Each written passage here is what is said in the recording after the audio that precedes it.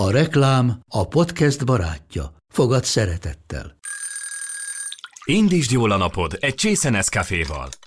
Élvezd minden reggel a gondosan pörkölt kávészemek telt ízvilágát, az Európában 100%-ban felelős forrásból származó kávéból készült Nescafé klasszikkal. Tudj meg többet fenntarthatósági törekvéseinkről a nescafé.hu oldalon. Nescafé.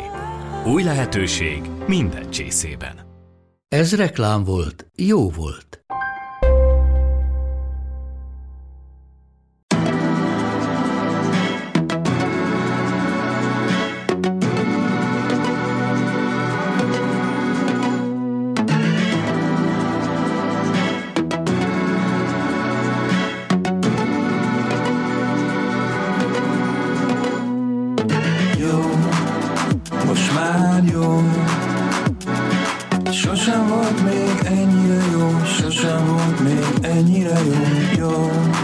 Nagyon sok szeretettel köszöntünk mindenkit a Kult Rovat Podcast 40. adásában.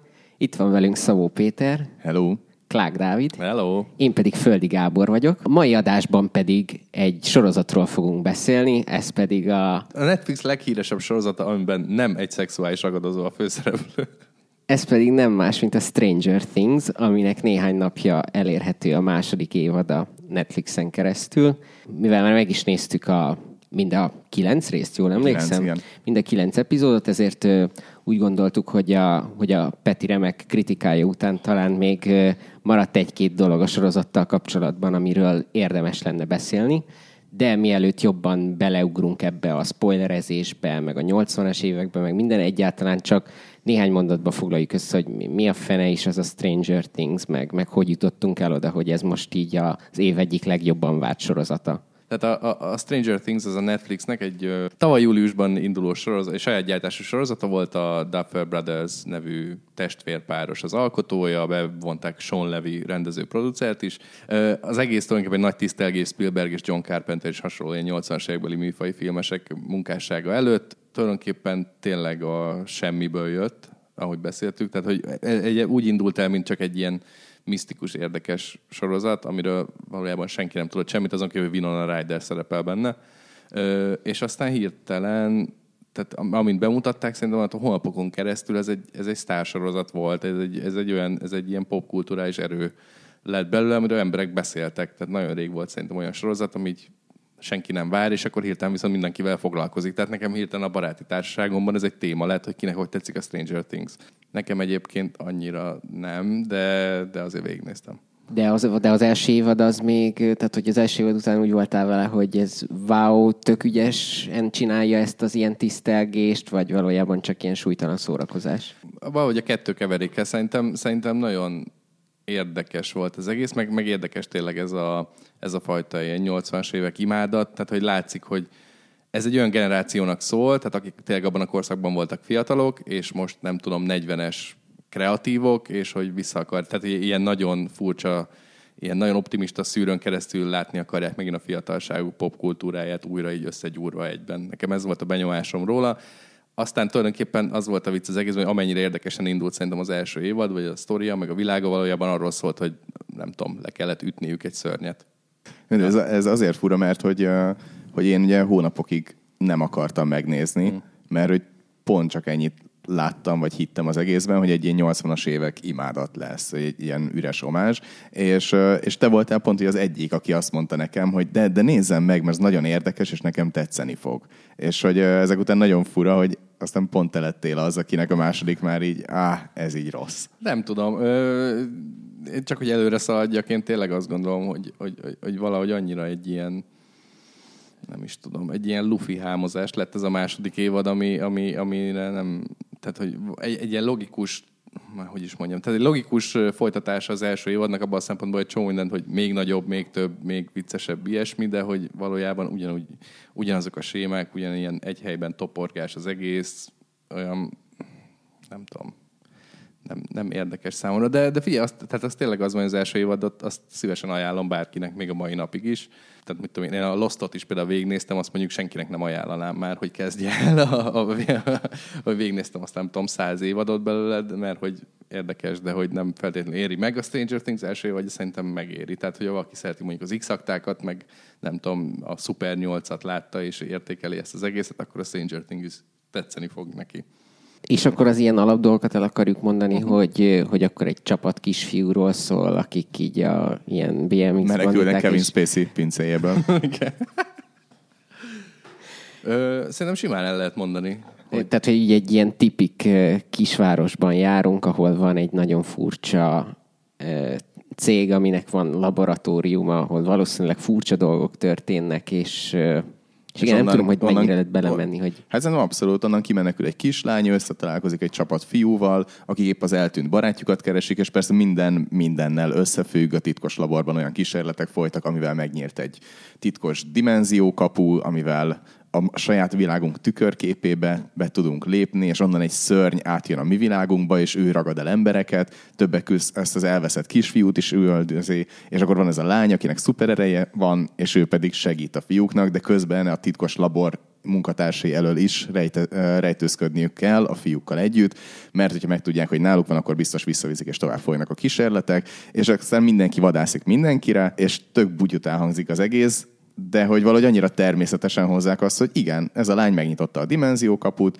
igen, ő itt a sötétben tud kommunikálni emberekkel, és akkor belehoznak ilyen valós helyzeteket, mint az MK Ultra, a kísérleti drogprogram. Szóval ilyen valós, vagy valósnak tűnő történelmi cuccokat belehoznak, ugye az a rengeteg popkulturális referencia, és tehát hogy nagyon jó a beágyazottsága az egésznek. Jobb, mint Fekete Györgynek, vagy Juhász Péternek az 5. kerületben. Nagyon szép. Gratulálunk, Peti. De én tényleg így voltam az első évaddal, hogy amennyire úgy éreztem, hogy mondjuk az első évad tényleg megteremt egy várost, vagy egy érzést, vagy hogy milyen ez a Hawkins, annyira nem tett szerintem ezzel semmit a második évad. Tehát én úgy éreztem például, hogy az első után tökre elképzeltem, hogy ebből tök jó ilyen antológia sorozat lehetne, hogy minden évadban, ami tök másról szól, de itt Hawkinsban. Lehet nem ezekkel a gyerekekkel, de hogy történhetnek más furcsa dolgok. És furcsa dolgok, tudjátok, még furcsább dolgok. Na de miután ezt megbeszéltük, talán akkor most meghúzhatjuk ezt a határt, és akkor mostantól második évados spoilerek jönnek mindenféle tekintet nélkül, úgyhogy aki még nem végzett a részekkel, azt talán most nézze meg, és 9 óra múlva folytassa innen. Vagy lelkiekben készüljön fel, igen. Szóval Dávidtől eddig azt hallottuk, hogy nem igazán volt jó. Én megírtam az általad dicsért, és nagyon köszönöm ezt a dicséretet. Szóval abban a cikkben, hogy szerintem azért tök jó volt, de Fega, szerinted milyen volt? Én nem voltam annyira nagy rajongója az első évadnak, de lehet, hogy ez ebben benne van az, hogy én is később néztem meg, mint ahogy te. Tehát, hogy én akkor pont nyaralni voltam, mikor kijött, és akkor mire hazaértünk meg minden addigra már úgy éreztem, hogy átfutott ez a dolog, meg ilyesmi, és akkor így már nem akartam neki kezdeni, és akkor így tavaly ősszel valamikor pótoltam be, és akkor így úgy voltam vele, hogy jó, meg minden, de hogy úgy nem igazán kapott el.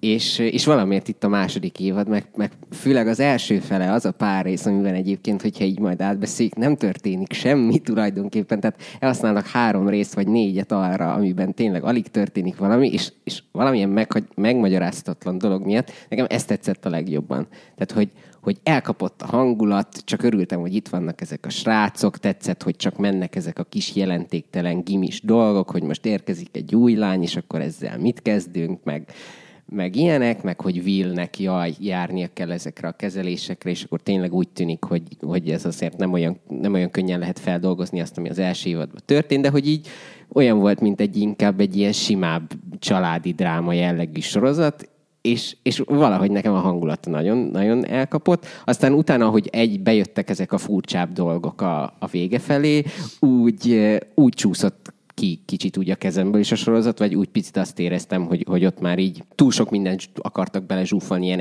1-2 epizódba, meg engem az zavart nagyon, hogy amit így értek, hogy miért kellett megcsinálniuk, de szerintem nagyon nem tett jót a sorozatnak, hogy az Eleven gyakorlatilag majdnem az egész évadban külön van a srácoktól, és igazából egyedül kell így szenvednie. Ugye volt még annó a Hősök sorozat, és ugye ott kellett azt csinálni, hogy minden évad végére volt a Peter Petrelli, aki össze tudta szedni mindenkinek a képességét, és aztán az évad végére megtanult ezeket kezelni, és bivajerős lett, és aztán kétszer is eljátszották azt, hogy akkor a következő évad elejére ő így felejts el az összes képességét, mert hogy különben nem lehetett volna vele mit tenni, hogy ott van egy ilyen mindenkit legyaluló szörnyeteg, vagy jóságos szörnyeteg, és akkor jó, hát őt így muszáj kivenni a sztoriból, különben nincs tétje a dolgoknak, nincs feladat, amit meg kell oldani. És itt is muszáj volt egyrészt ezt eljátszani, másrészt meg tök logikus, hogy tehát az életbe való visszatérés, az nem megy ilyen könnyen. Tehát, hogy nekem nagyon sok dologból, amiből, tehát, hogy te azt hiányolod, Dávid, hogy nem volt meglepetés az egészben, de hogy nekem meg pont az volt a jó, hogy logikusan vitte tovább egy csomó szállat, hogy igen, ezután ez történik. Tehát, hogy ilyen életszerűen. Igen, hogy vannak ezek a dolgok, amik nem arról szólnak, hogy milyen milyen maga tehát olyan, mintha a Die Hardba azt néznénk meg, hogy utána hogyan próbál meg John McClane a feleségével újra összejönni azután, hogy részt vettek egy ilyen terrortámadásban áldozatként. És hogy kicsit ez ment, és akkor utána jön ennek a sorozatnak a végén, meg ott a Die Hard 2, amikor újra belekerülnek ebbe. És az például egy sokkal nagyobb hülyeség. Tehát ott például elfogadunk egy csomó filmben ilyeneket, hogy emberek véletlenül belekerülnek megint valamilyen kalamajkába az önhibájukon kívül. Itt meg tök logikus volt, hogy igen, egyszer már volt egy ilyen megfoghatatlan rossz, akkor az így nem olyan, hogy így annyiban marad, hanem hogy igen, ezzel kell foglalkozni. Ez így ott marad a lelkükben is, meg ott marad ugye maga ez az árnyék szörny, Shadow Monster, aki felfigyelt arra, hogy itt hoppá, ott valamit lehetne csinálni. Ez tök jó, hogy ezt mondod, mert nekem is a Hősök jutott eszembe kb. A felénél, de csak azért, mert abban voltak hasonló érzéseim, amikor néztem, hogy egyrészt mikor lesz vége, és hogy hova megy ki ez az egész. Egyrészt egyetértek veled, másrészt meg nem, mert szerintem a Stranger Things világa az egy pillanatig sem követeli meg ezt a súlyt és a valóságot, és ilyesmit. Tehát, hogy érted, itt azért mégis, tehát tényleg ez, hogy egy telepata kislány kinyitott egy dimenziókaput, amikor nagyon kísérleteztek vele, én nem... És akkor kijön egy ilyen ánuszfejű szörny, tehát ez volt az első évad. És nagyon fura ánuszon lehet. Hát amikor kinyílik, tudod, na mindegy. Tudod, Peti? Szóval, hogy nekem ez nem követeltem meg.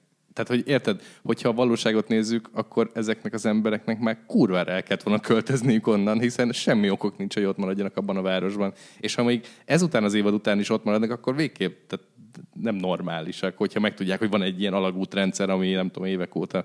Mert ugye, hogy ez a fő végülis rejtély, azt hiszem, hogy vagy nem is rejtély, de hogy... Ja, hát ezt ugye nem tudjuk meg igazán, hogy az pontosan mennyi idő alatt épült ki, nem? Tehát, hogy az olyan, mint hogyha az utolsó napokban gyorsult volna fel. Hirtelen elrohadnak a tökök, meg akkor van egyre több látomása a Willnek. De ahogy az első évadban sincs elmagyarázva, hogy mi a fenétől nyílt meg az a kapu, mi a fene ez a void, ez a feketesség, amiben vannak, az ugye itt sincs igazán így logikusan megmagyarázva. Ami nyilván egy ilyen cél is, hogy hát az ilyen ősgonoszokat nem fogod tudni megmagyarázni, hogy mi a célja a Cthulhunak, vagy a Krakennek, hogy az így van és pusztít. De szerintem nincs is szükség, tehát hogy minden megmagyarázat, vagy minden magyarázat nélkül dolgot értünk, hogy működik. Tehát, hogy még ez a feketesség is tudod, hogy jó, be kell hangolni egy rádiót, vagy egy tévét, vagy nem tudom, és akkor meg tud találni embereket, akár csak Charles Xavier professzor az X-Menben, amikor beül a cerebróba, csak annyi a különbség. A Stranger Things-ben az Under the Skin című film jeleneteit láthatjuk vissza a Scarlett Johanssonnal. Na, ez az IMDb Connections rovata volt, amit most előadtam. De engem csak az zavart leginkább, hogy tényleg most megint tehát hiába van ez a füstszörnyeteg, ami egyébként ugye, a Lostból ismerős lehet bárkinek. Hát meg úgy néz ki, mint az Érkezésben. Ja, pláne, igen. Leginkább a Star Wars klónok támadása jutott eszembe. Abban van egy ilyen tücsökszerű, vagy ilyen sáskaszerű szörny ott az arénában. A végén ellene küzdenek. Tehát, hogy valahogy ugyanaz történt, mint a nagy vonalakból, mint az első évadban. Tehát megint Willnek tehát Willt így kivonják a forgalomból, és eltűnik, és megint valami szörnyű. Én nagyon sajnáltam azt a színészt egyébként. Tehát, hogy végig, amit ebben az évadban nyújtania kellett, és nem úgy, mint színész, hanem hogy szörnyű dolgokat csinálnak vele folyamatosan, és szörnyű helyzetekben van, szerintem borzat. Tehát biztos van valami gyerekvédelmi törvény, amit nem tudom. De hogy szerintem amúgy tök ügyes volt, mármint, hogy nekem abszolút úgy tűnik, hogy a srácok közül ő a legtehetségesebb színész, mert amúgy el lehetett volna, így is van, hogy rezgett a léc, mert nem mindig kapott tényleg annyira jó alapanyagot, de hogy szerintem azért tök ügyes volt, mikor tényleg azt kellett érzékeltetnie, hogy most a démon beszél belőlem, vagy sem. Ja, de hogy tényleg, tehát hogy Will megint ilyen természetfeletti kivonja a forgalomból, megint jönnek ezek, vagy jön egy szörny, illetve mint egy rendes folytatásban, mint most jön 20, vagy nem tudom, 30, akkor megint egy fő sodorhoz nem köthető karakter meghal, tehát hogy valahogy mintha ugyanazokat láttam volna újra és újra. Akkor megint ugye én emlékszem rosszul, hogy volt az első évadban ilyen, hogy ott is a házban valamit, ilyen papírokat kiraktak. Nem papírokat, hanem hogy ott a fényt, a lámpákat rakták. Ja, igen, az volt, hogy felraktak egy ABC-t, és akkor azt annél az égőnél jelenj meg, amelyik a betűgép kell neked. Szóval... És így itt meg morzézés volt a helyett. Tehát, hogy... Ja, tehát, hogy valahogy tényleg olyan érzésem volt, de neki, tehát az első motívumait így nem bővítették volna ki, csak így még jobban megnyomták volna, és azért éreztem kicsit, hogy ilyen egy helyben megy ez az egész.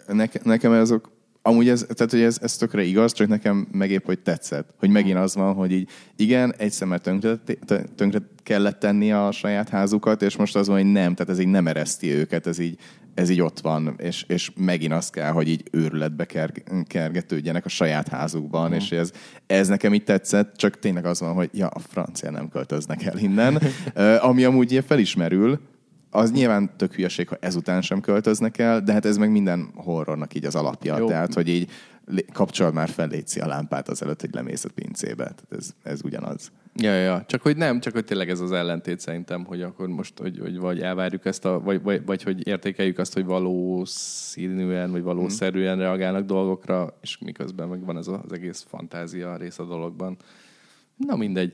Hát ugye volt egy rész, amikor kimozdultak ebből a keretekből a 7. epizód, úgyhogy az pont kérdés. Én ezt nem mertem leírni, akkor még a kritikában semmit erről, de hogy nekem az, tehát hogy itt tök fura volt, még sokáig fura volt, de a végére így összeállt, hogy jó, oké, akkor most magára talált ez a lány, hogy mit kell most tennie, hogy mi a helyzet. Ja, nekem így érdekes volt látni, hogy tényleg a 7. részről írnak a legtöbbet, tehát hogy az egy ilyen megosztó, az egy ilyen nagyon furcsa dolog, én meg így hát végre valami történt. Végre valami más. Engem az a rész egyébként egyáltalán nem zavart, az zavart, hogy valahogy minden szereplő úgy nézett ki, mintha a Borderlands-ből lépett volna ki. Tehát, hogy tényleg, mint valami borzasztó ilyen posztapokaliptikus videójátékból, miközben elvileg állarcban rabolnak bankot, de az egyik csávónak 1 méteres mohawkja van, a másik meg egy akkora, mint egy budi ajtó, és most, na mindegy. Szóval, hogy meg lehetett, nem értettem ott a... De tudod, hogy miért buktak le? Mert annyira mohók voltak. Nekem, ami azzal a... Mintha nem is történt volna meg. Azzal a szállal kapcsolatban problémám volt amit így értettem, hogy ez az univerzum bővítésnek egy fontos lépcsője, hogy akkor Elevennek megismerik az egyik testvérét, de hogy szerintem annyira bénán, meg ilyen tipik...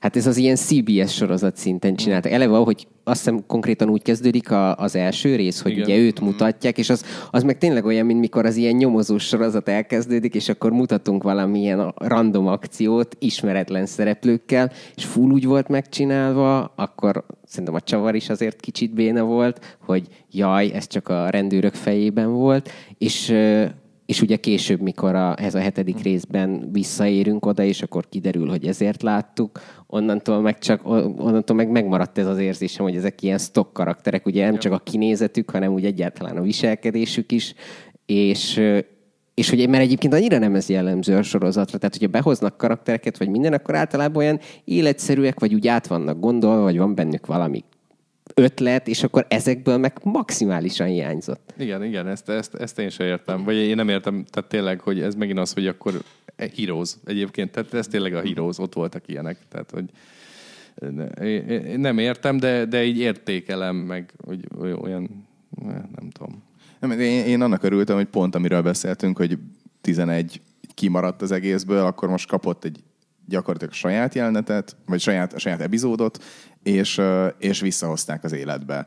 És akkor boom, betoppanhat, és találkozhat Mike-kal, és a többiek megölelik a következő epizódban, és akkor így, tehát hogy hogy meg felépítették neki így a trambulint, oké, hogy ilyen bénak karakterekkel, meg Pittsburgh-el, de hogy utána így megvolt az, hogy jó, akkor nem az, hogy egyszer csak elege lesz, hanem elege lesz a korábbi életéből, megpróbál elszökni, és nem rájön, hogy ott is tud boldogulni, csak mi az ő helye abban a világban. Szóval, hogy viszont ez az út, ez tök jó volt, tehát, hogy klisékkel kikövezett, de tök jó helyre tartó út volt ez a 7. rész. Ja, igen. Ezzel én is egyetértek. Ami viszont engem teljesen kiborított, vagy nem is kiborított, az elég erős túlzás, tehát ekkora hatása azért nem volt rám, de hogy mondjuk, hogy szinte teljes történetszállat szenteltek Barb, hogy igazságot szolgáltassanak Barbnak. Szerintem az ilyen elvárás volt, tehát, hogy, de mondjuk az a vicces, hogy tehát hogy itt is az volt, hogy én megnéztem a sorozatot, és így abszolút nem értettem, hogy Barbból hogyan lett ilyen mém, vagy ikon, vagy bármi, ami embereket így foglalkoztat a sorozat vége után, de az lett, és hogy tényleg akkorává nőtt ez a dolog, hogy egyszerűen muszáj volt a készítőknek valahogy reflektálni, és egyébként szerintem még néha túl is tolták, de összességében szerintem ügyesen megoldották, mert annyira nem nyomta rá szerintem a bélyegét. Az szerintem tökre kellett, hogy Nancy-n is lássuk, hogy ő tényleg kiborul, meg hogy tényleg szembenéz ezzel. Nekem az például tetszett. De összességében meg mondom, kicsit éreztem rajta, hogy ez nem egy olyan, ami organikusan jött. Ja. Igen, nem, nekem is teljesen ez a véleményem. Tehát, hogy szerintem ezt nyilván nem tudok a fejükkel gondolkodni, de hogy tényleg olyan, mint amit nem terveztek volna alapból egy második évadra.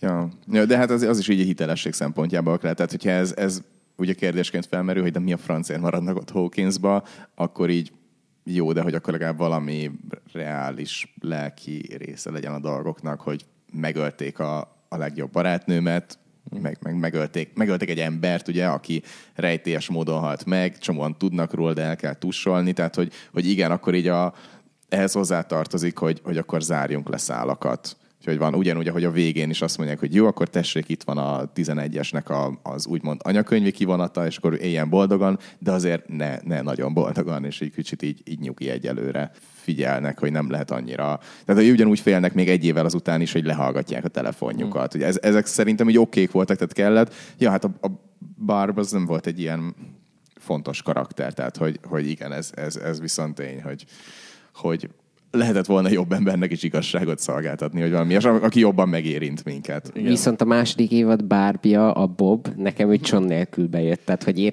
ott éreztem rajta, hogy oké, ez el van túlozva, túl van tolva minden, de hogy egyszerűen nem tudtam mit csinálni, mert a Sean Austinnak annyira jól áll ez a szerep, és egyébként meg csak tök ritkán látunk úgy fontosabb szerepben ilyen karaktert, hogy ne legyen elütve valamivel. Tehát, hogy ritkán engedik meg a sorozatok, hogy tényleg valakiből csak azt látjuk, hogy ő egy ilyen naív és egyébként jó indulatú valaki, és szerintem meg tökre kellenek az ilyen karakterek is, és ez itt meg nekem valahogy nagyon, nagyon működött. De ti nem hittétek róla azt az elején, hogy ő gonosz? Nem. Én amikor ott ült a kocsiban, és akkor visszavágták, akkor én egyből azt hittem, hogy jó, akkor ő a beépített ember, és neki valami célja van ezzel a szörnyen, és azért mondja, hogy áld a sarat, és ez az easy peasy, ez a pofon egyszerű, vagy nem is tudom, minek van fordítva ez. Szóval, hogy ez meg volt, amikor visszavagdosták folyton, és akkor megy be a szörny Will szájába, és akkor közben, hát ez pofon egyszerű, és hogy így tehát tökre az volt még, hogy jó, szóval, hogy akkor ő valami még titkosabb szervezetnek lesz a tagja. Én tökre biztos voltam ebben. Nem, nekem csak az jött le, hogy pocsék tanácsot tud adni. hogy tényleg ez, hogy nekem is tetszett, vagy ilyen szimpatikus volt, meg tök, de ugye, hogy miután meghalt, akkor mondják el a végén, hogy hát igen, ő alapította az Évi Klubot a suliban, tehát ő is egy közülünk, meg itt és tehát nekem kicsit megint az érzésem, hogy írtak egy karaktert, akit meg lehetett ölni, anélkül, hogy bármiben felbontsa ezt az úgynevezett status quo-t, az alaphelyzetet, ami ebben a sorozatban megvan. És ráadásul én azt gondolkodtam, hogy ugye hogy előre van vetítve, hogy ő meg fog halni, amikor ott hagyja a pisztolyt, de hogy azt gondolkodtam, hogy tökre nincs szerep annak. Nem azon múlt, igen. Tehát, igen. Hogy ennek mi értelme volt? Sokkal rosszabban volt elővetítve azzal a pár másodperces bevágással, amikor egymásra néznek, kb. Lassítva, vagy nem is tudom, és oké, minden megáll, jó, akkor most fog jönni, és jön is. Igen. És pont az, hogy nekem az elején nem jöttek be amúgy az ilyen tippjeim, tehát ki lesz a gonosz, hol fog állni, most jön rá, stb. Ezek soha nem így működtek, és ennek örültem, és a végére jöttek be. Viszont ugye ezt mondom, hogy a végére... Hogy a végére meg én biztonsági játék lett kicsit a dologból. Ja, de nekem egyébként, tehát hogy én híve vagyok az ilyen szerzői filmkészítésnek, úgyhogy tehát, hogy tényleg az, hogy az első 2 részt, meg az utolsó 2 részt ezt a Duffer testvérek rendezték, és szerintem pocsék rendezők. Tehát szerintem mindenki máshoz képest, aki rendezett egy részt ebből az évadban, ugye volt Andrew Stanton, aki 2 részt is rendezett, igen, és ugye ő ilyen Pixaros rendező volt, és csinált egy nagyon rossz filmet a Taylor Kitschel, a John Carter.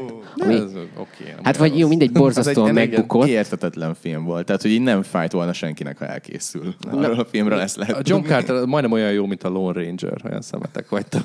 Na, csak, hogy neki kicsit megakasztotta ezt az élőfilmes karrierét, és most így kellett valamilyen itt is a biztonsági játékot, és egyébként szerintem ki is jött, hogy az nagyon jó rendező. Ja, tehát, ja. Hogy azok a 2 részt, amit csinált, ugye pont ott, mikor azt hiszem, mikor ott elkezd sűrűsödni a helyzet, hogy eljönnek a demogorgonok, meg nem tudom, ilyesmik, azt hiszem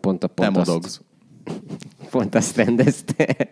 Úgyhogy igen, az volt, meg ugye a Sean Levi, igen. Aki már az első évadban is ott volt, és ő is tök ügyes. Ja. Úgyhogy igen, hát mondjuk ugye én pont azt mondtam az elején, hogy hangulat szinten elkapott az első 2 rész, de ott is inkább az írást kritizálnám, mint a rendezést.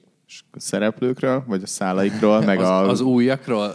Hát nyilván a szép szemű fickóról. Jó, én gondoltam, hogy az új női karaktereket beszéljük meg, de Peti, hogyha szeretnéd a kigomboltingű Edda rajongó. Tehát, hogy a fiatal Gál Ferit az Aranyéletben konkrétan ugyanígy mutatták be, hogy farmer nadrág, farmer Jackie, ugyanez a haj, és valamilyen hasonló rockzene, meg a kocsi. Tehát, hogy így full ugyanaz. És azt hiszem, hogy konkrétan Edda volt. Tehát az volt, hogy igen. Ja. Én kicsit megijedtem amúgy, amikor bejött az autó, meg szólt a rockzene, ugye a legelső részben, hogy akkor az a Jonathan lesz.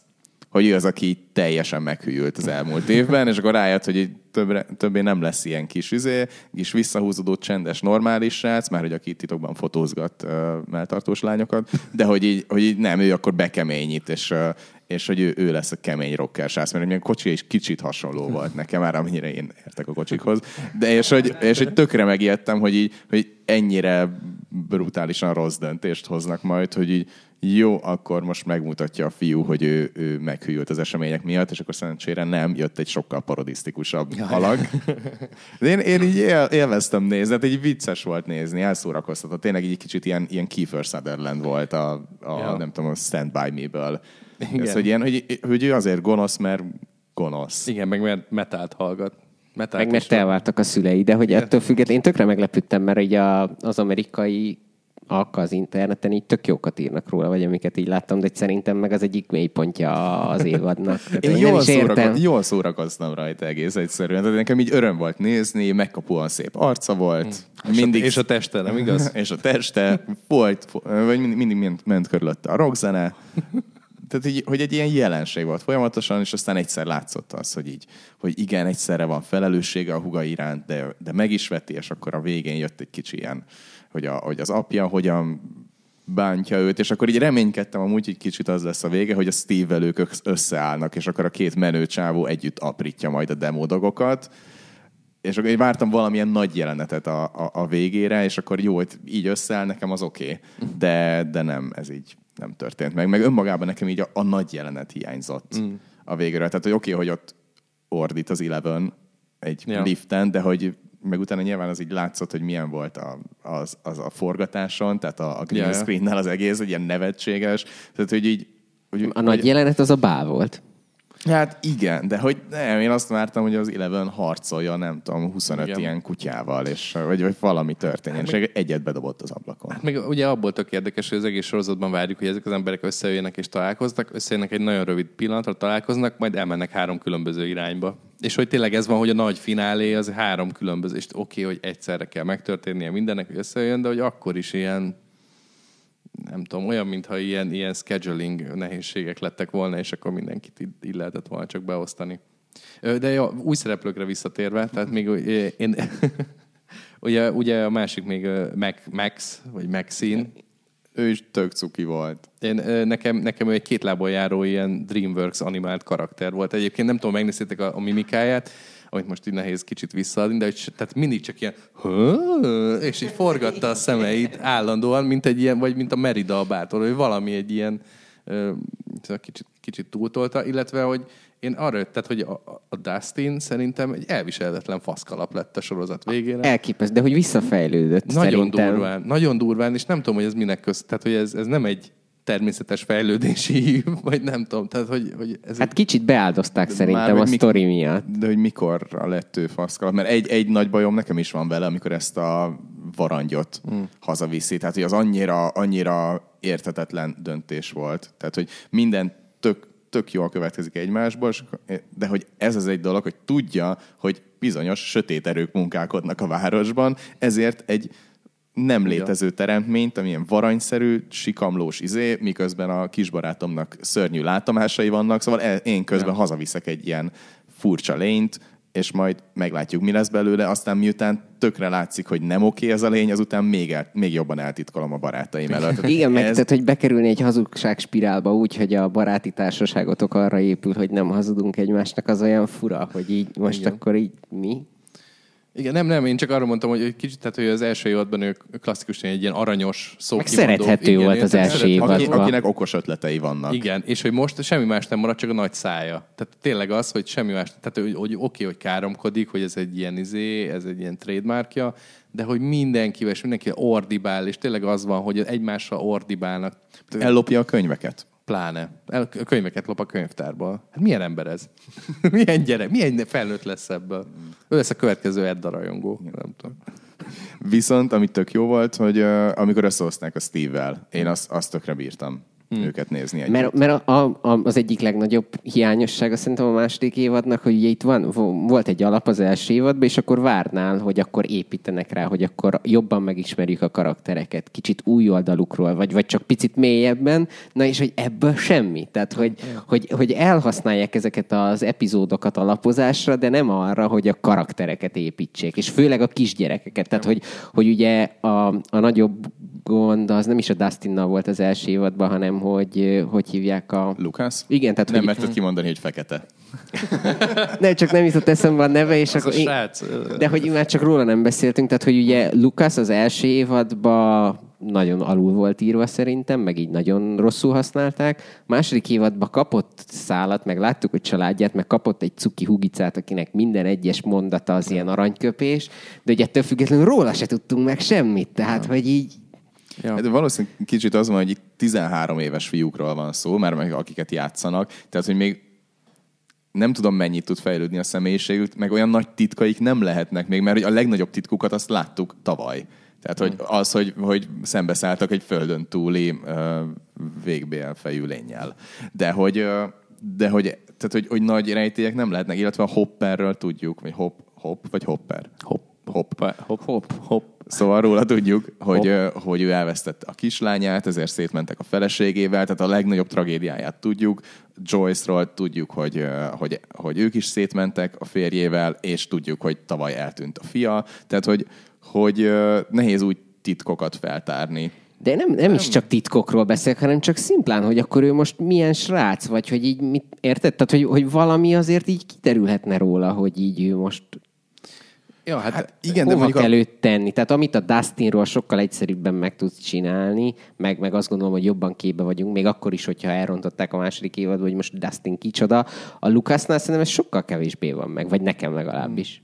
Ja, nem, nekem az egésznek az epilógusa volt nagyon érdekes, tehát tényleg ez a bál jelenet, amikor rájöttem, hogy baszki, ezek tényleg iskolások. Tehát, hogy nekik elvileg van itt egy életük, amit 9 része szerintem szinte teljesen megfeledkeztünk arról, vagy nem is volt ez téma. De hogy ez, csomót írtam, hogy ilyen Harry Potter hasonlatokról, de hogy ez is pont olyan, mint a Harry Potter, hogy amikor az első évadban még nagyon fontos a Quidditch, meg az ilyesmi, és aztán ahogy haladunk az évadokra, hogy felnő maga a közönség is, meg egyre sötétebb témákra vágyunk, egyre nagyobb tétre, meg a gyerekeknél is egyre kevésbé fontos az, hogy kinyeri a Quidditch kupát, meg hogy hány pontot kap a végén a Gryffindor, hogy így jó, még a végére bedobjuk azt, hogy akkor ők győztek, meg hogy ők táncolnak egymással, meg csókolóznak, és hogy tök jó, de már nem ez a...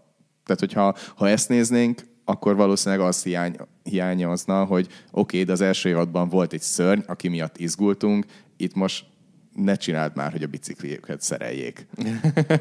De nekem meg valahogy pont ez volt az érzésem. Tehát így, hogyha visszagondolok az évadra, akkor egyrészt az van, hogy így minél többet gondolok rá, annál inkább csak a hibák jutnak eszembe, vagy hogy mi az, ami zavart. De hogy másrészt meg, hogy pont úgy néztem volna, vagy pont úgy lett volna szerintem értelme folytatni ezt a dolgot, hogy az első évadban akkor ez tényleg egy inkább valódibb lezárás, hogy akkor inkább a végére járnak ennek a dolognak, és akkor azt mutatja be, hogy tudnak ők normális életet élni ebben a kisvárosban, ahol most már ezt a földön túli dolgot ezt megszüntettük, de hogy történt velük egy nagyon durva dolog, és akkor ők csak simán az életükkel, hogy lépnek tovább. Vagy akkor hogy gondolják azt, hogy jaj, belelátnak olyan dolgokba különlegeset, vagy földön túlit, amiben esetleg nincs is. Tehát, hogy a földhöz ragadottabb megközelítés valahogy engem jobban megfog ebben a dologban. Vagy így nekem ez volt így De hát tök nehéz lenne eladni azt a trélert. Jaj, az egész sorozatot, hát nyilvánvaló. De nem viccelj, hát elég lenne azt mondani, hogy az emberi testtel is történnek Stranger Things-ek 13 éves korodban, és akkor egy ilyen...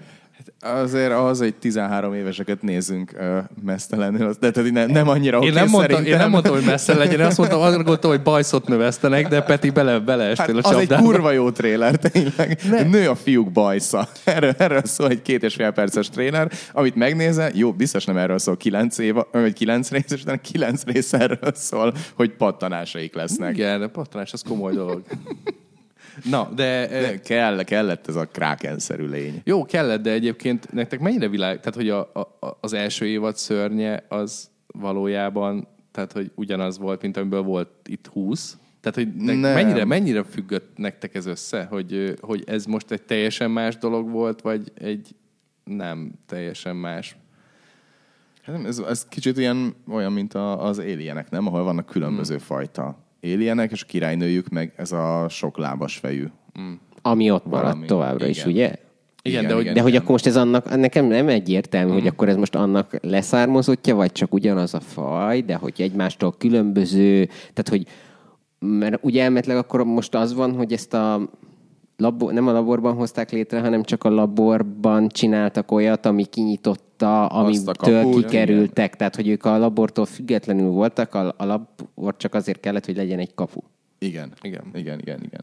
Upside Downban, vagy ebben a másik világban most akkor ezek a lények micsodák, vagy honnan jönnek, vagy mitől lesznek erősek, vagy hogy tud megszállni valamit, ezekről semmit nem tudtunk meg magáról a szörnyről, nem? Tehát, igen, azt meg, hogy kerülnek át ők is pontosan, mert hogy ők a kapun, tehát hogy ott voltak ebbe az indában, de ez az indás alatt lévő rész, az már az Upside Down, vagy az még nem, mert az ugye még nem, hiszen oda mindenki be tud menni. Hát csak lenne erről egy felvétel, egy inda videó. Oh. Tehát igen, és hogy maga ez a füst szörnyeteg, ez tulajdonképpen nem a főgonosz volt, hanem csak egy ilyen főgonosz spóra. Tehát, hogy nekem ez... Nem, ő kb. Ilyen főgonosz, hiszen meg tud szállni embereket, meg ő irányítja az elméjével, hogy ki hova megy, de ugye ettől jó, hogy szerintem ezért jó, hogy ő félelmetes tudott maradni, mert hogy az első évadban nekem pont az volt a baj, hogy amíg csak 10 másodpercekre láttuk ezt a Demogorgont, meg nem tudtuk, hogy mi van, addig ez félelmetes volt. Onnan, hogy kiderült, hogy oké, ez egy ilyen mutáns kígyóember, onnantól így kevésbé félelmetes. Onnantól, így küzdeni kell vele, meg szétlőni, meg megverni szöges baseballütővel, de hogy onnantól az izgalom az abban maradt, mert hogy már tudtad, hogy mitől rettegsz. Itt meg tök jó, hogy még mindig nem tudjuk, hogy mitől félünk úgy igazán. Igen, de az mondjuk érdekes volt, hogy az első évadban gyakorlatilag megölik a Demogorgont, nem? Tehát megölik a házban, vagy csak megsebesítik? Igen, a Steve-ék. Nem, a házban nagyon megverik, de regenerálódik, és aztán a 11 az, aki szétrobbantja. Igen. Jó, mindegy, csak hogy nekem olyan fura volt, hogy emberek úgy, úristen, hogy nem tudjuk, hogy le tudjuk lőni, vagy sem. Hát persze, hogy le tudod lőni, hát próbáld meg. Ja, itt is ugye gépfegyverrel, meg shotgunnal lövik igen. A szörnyeket. Igen, csak hogy így valahogy az volt, hogy ugye beparáztak ott, amikor a laborban kiszabadulnak, hogy hogy tudunk majd kimenni, vagy nem, vagy azt hiszem Hopper el is mondja, hogy de hát, hogy nem tudjuk, hogy tudjuk ezeket lelőni. De hát igen, azzal, ami a kezedben van. Hát ja, de hogy volt egy pisztolyuk néhány tárral, és voltak, nem tudom, 100-an. Tehát, hogy nem túl esélyes. Hát egy sorba álljanak. Egy ilyen railgun. Igen. Ugye, hogy tudjuk, hogy lesz harmadik évad, és akkor ott meg szerintetek az lesz, hogy akkor Dustin kapott el valamit Mert az ott annyira ilyen fura volt, hogy ugye ott úgy mutatták, hogy igen, akkor ő most ott valamit bekapott, vagy valamit lenyelt, de hogy utána meg így nem történt belőle semmi, és ugye, hogy ez is ilyen tipik alienes dolog, nem? Hogy... Meg ugye a Hopper a másik, aki így, amit egyébként ilyen szörnyen olcsónak éreztem, hogy jaj, most így eljátszatjuk vele, hogy majdnem meghal, aztán mégsem. Én egyébként akartam egy olyan kubot csinálni, hogy van ez a rész, amikor Hopper lemegy oda a föld alá. Elmondtátok, hogy hopp. Várjál. Abban maradtunk, hogy Hopper, nem? Én is azt mondom, hogy Hopper. Fél percet hoppoztunk. De hoppa az én akkor már nem lennénk itt, hogyha hoppon álltunk volna. Az olyan, mint a Twin Peaks-ben van Cooper ügynök, akit Coop-nak becéznek. Nevethettek, én Twin Peaks-ben nem ismerek tréfát. Coop és Hopp, az egy kurva jó sorozat lenne. Most úgy teszek, mintha nem a Twin Peaks-et nevettétek volna ki, jó? Nem. Csak rossz lenne a humoratok. Hogy Hopper neked nem tetszett, vagy a Fegának nem tetszett, mert olcsó volt. Ja, igen, hogy akarok egy olyan kubot csinálni, hogy van az a rész, amikor lemegy az alagútba a föld alá, és ott így összeesik, és elkapják az indák, hogy az egy tökéletes pillanat lett volna, hogy az X-akták főcím elinduljon, mert vagy minden egyes X-akták rész így kezdődött. És, de közben meg tök jó színész.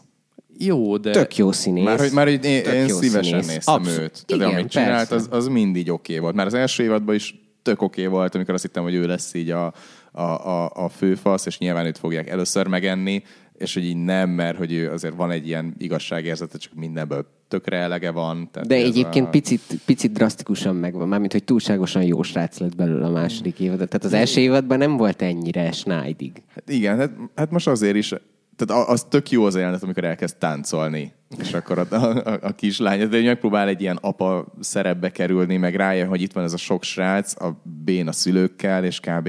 Segítenie kell nekik. Tehát, hogy ez ugyanaz, mint a Steve-nél is, ami volt, hogy rájön arra, hogy így oké, lehetek menő, meg minden, de hogy így vannak a világban gebaszok, és akkor én vagyok elég erős hozzá, meg én vagyok elég jó fej, meg igazából elég tiszta a szívem ahhoz, hogy én segítsek nekik. Tehát, hogy ez is nekem így oké volt, ez a folyamat, mert hogy nem tehát, hogy megmutatták, hogy miért is lesz ő másmilyen a végére. Igen, nagyon sok klisé van az egészben, de hogy azok annyira jól vannak összerakva. Tehát, hogy minden működik. Majdnem minden működik. Kivétel az, hogy Dustin örökbe fogadja ezt az Abby halat, az nem működik, de...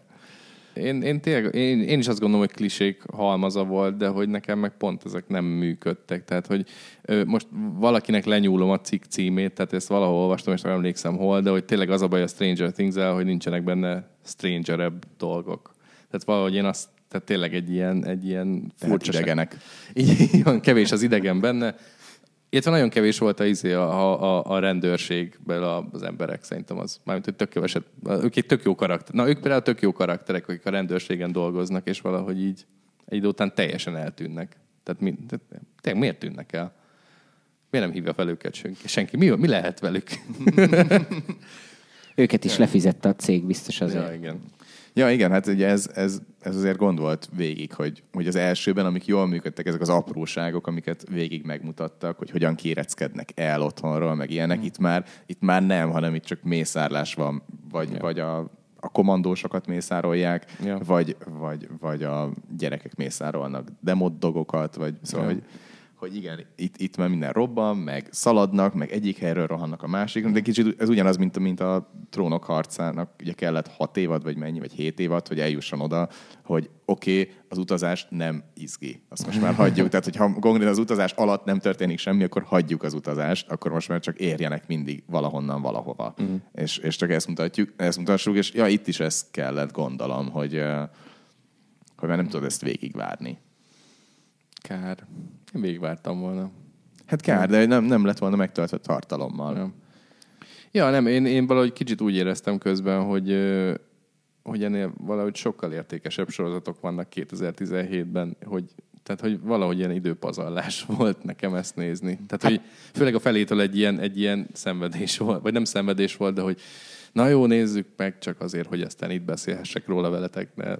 Én adom ezt az ilyen comfort food jellegét, de de igen, itt ez már valószínűleg ilyen ízlésbeli dolog, hogy én tudok rá úgy gondolni, hogy én tök jól éreztem magam közben, és amiatt nem érzem elvesztegetett időnek azzal együtt, hogy igen, nyilvánvaló, hogy ennél azért vannak izgalmasabb, meg több gondolatot kiprovokáló sorozatok, de ettől függetlenül meg az van, hogy én ami a Trónok harcával amennyire is megvan vele a nagyon sok bajom nagyon régóta, attól függetlenül én azt nem tudom félretenni, hogy mondhatjuk azt, hogy nagyon sok sorozat van, ami nagyon jó, de most hiába, mert egy Halt and Catch Fire-ről, meg egy Rectify-ról hiába ezerszer sokkal jobb, senkivel nem tudsz beszélgetni, mert nem látták. És hogy attól függetlenül meg nagyon kevés olyan sorozat van viszont, amivel meg tényleg sok emberrel lehet beszélgetni, és hogy ez meg szerintem csak egy érv mellette. Aztán attól függetlenül el lehet mondani, hogy mi az, amiben nem jó, vagy mi az, amit nem jól csinál, de az, hogy önmagában el tudja érni ezt a kritikus tömeget, azt szerintem az egy teljesítmény,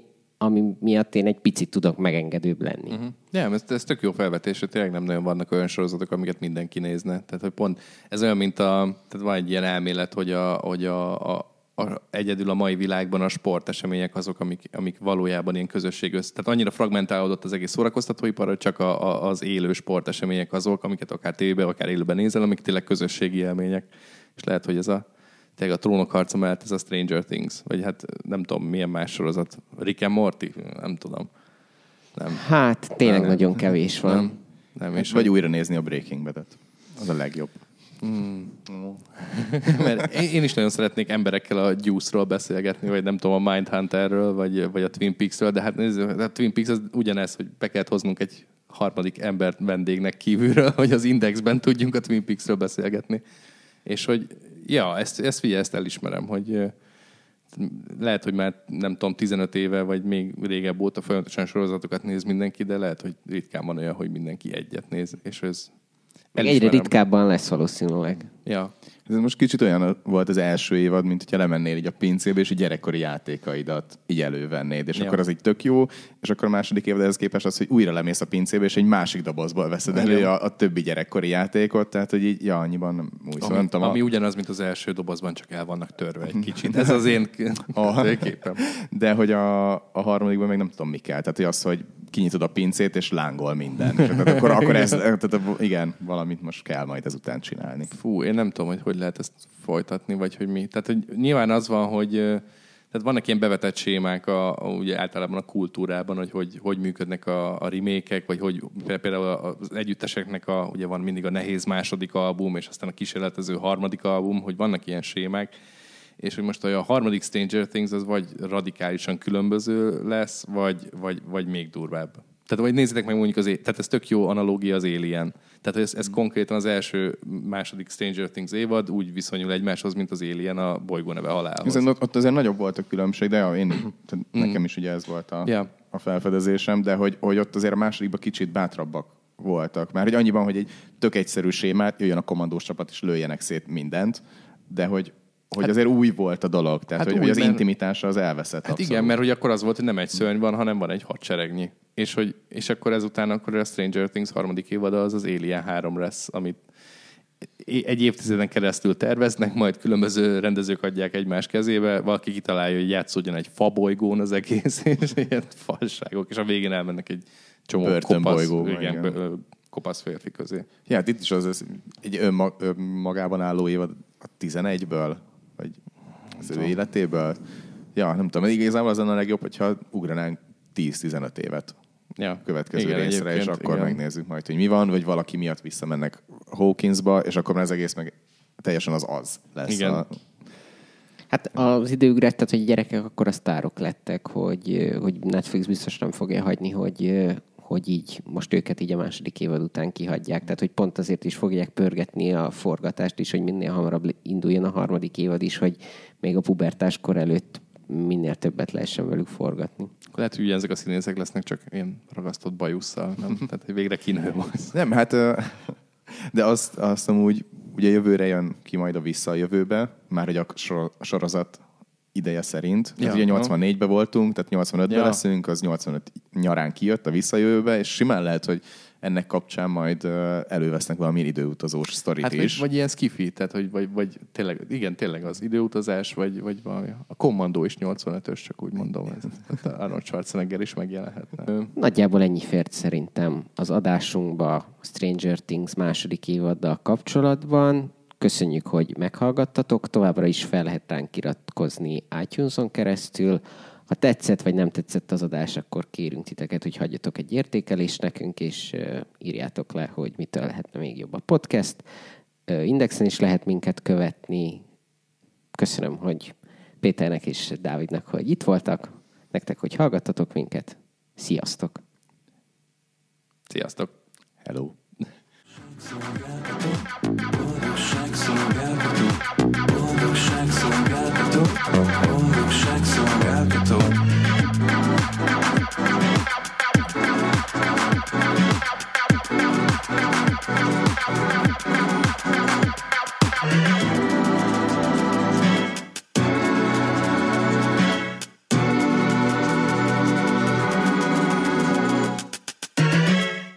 A műsor a Béton partnere.